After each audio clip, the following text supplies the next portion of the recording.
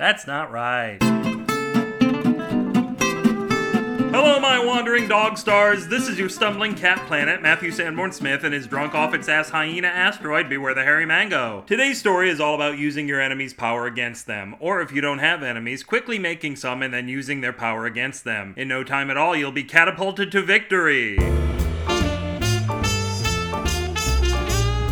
Catapulted to Victory by Matthew Sanborn Smith.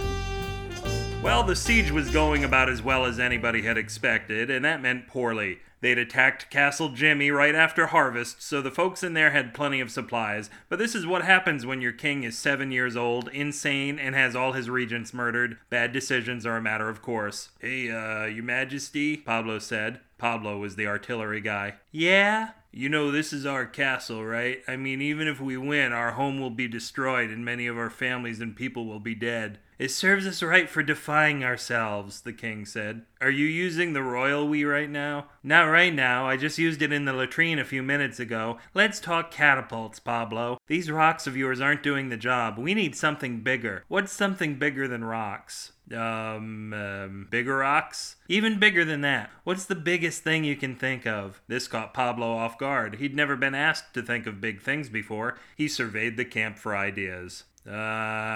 Yes? Well, it's kind of funny, your majesty. Go on. I guess the biggest thing I can think of is catapults. Excellent, Pablo. Give yourself that sex thing you grown-ups are always on about. I had already been planning to, your majesty. Well, give it to yourself twice. Thank you, your majesty. After Pablo had cleaned up, the siege began in earnest, which was their name for November. They loaded the catapults onto the other catapults and fired away. While in the air, those catapults fired other catapults because the king had been inspired at the last minute. Those last catapults had actually cleared the castle walls, and the army cheered in horror. After a second round, they were either out of ammunition or they were out of weapons with only one round of ammunition left, depending on how you looked at it. There was talk about going back inside the castle and building more catapults when the army was suddenly rained upon with blocks from the castle wall. Clearly painted on one of the rocks was the message, "Thank you for the catapults." As his army was dying in droves, the king seemed overjoyed. "We've got us right where we want us, Pablo." Pablo thought the king was crazy, I mean, some more crazy, but he soon saw his majesty's point. In a few hours, the attacking army had been nearly wiped out, but in achieving its goal, the castle had been completely dismantled. The king and his few remaining men walked right in and took over. He sentenced their leader to death and then cut off his own head. Pablo removed his helmet in mourning. He was the greatest strategist of his time.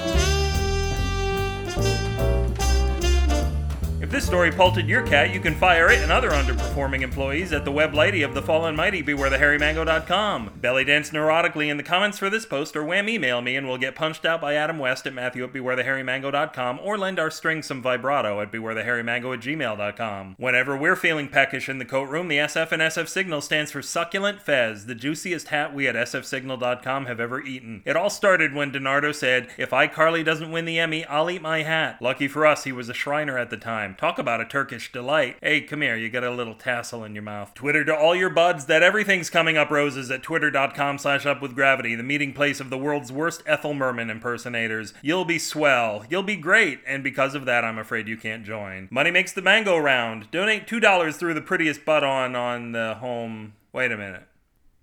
Backspace.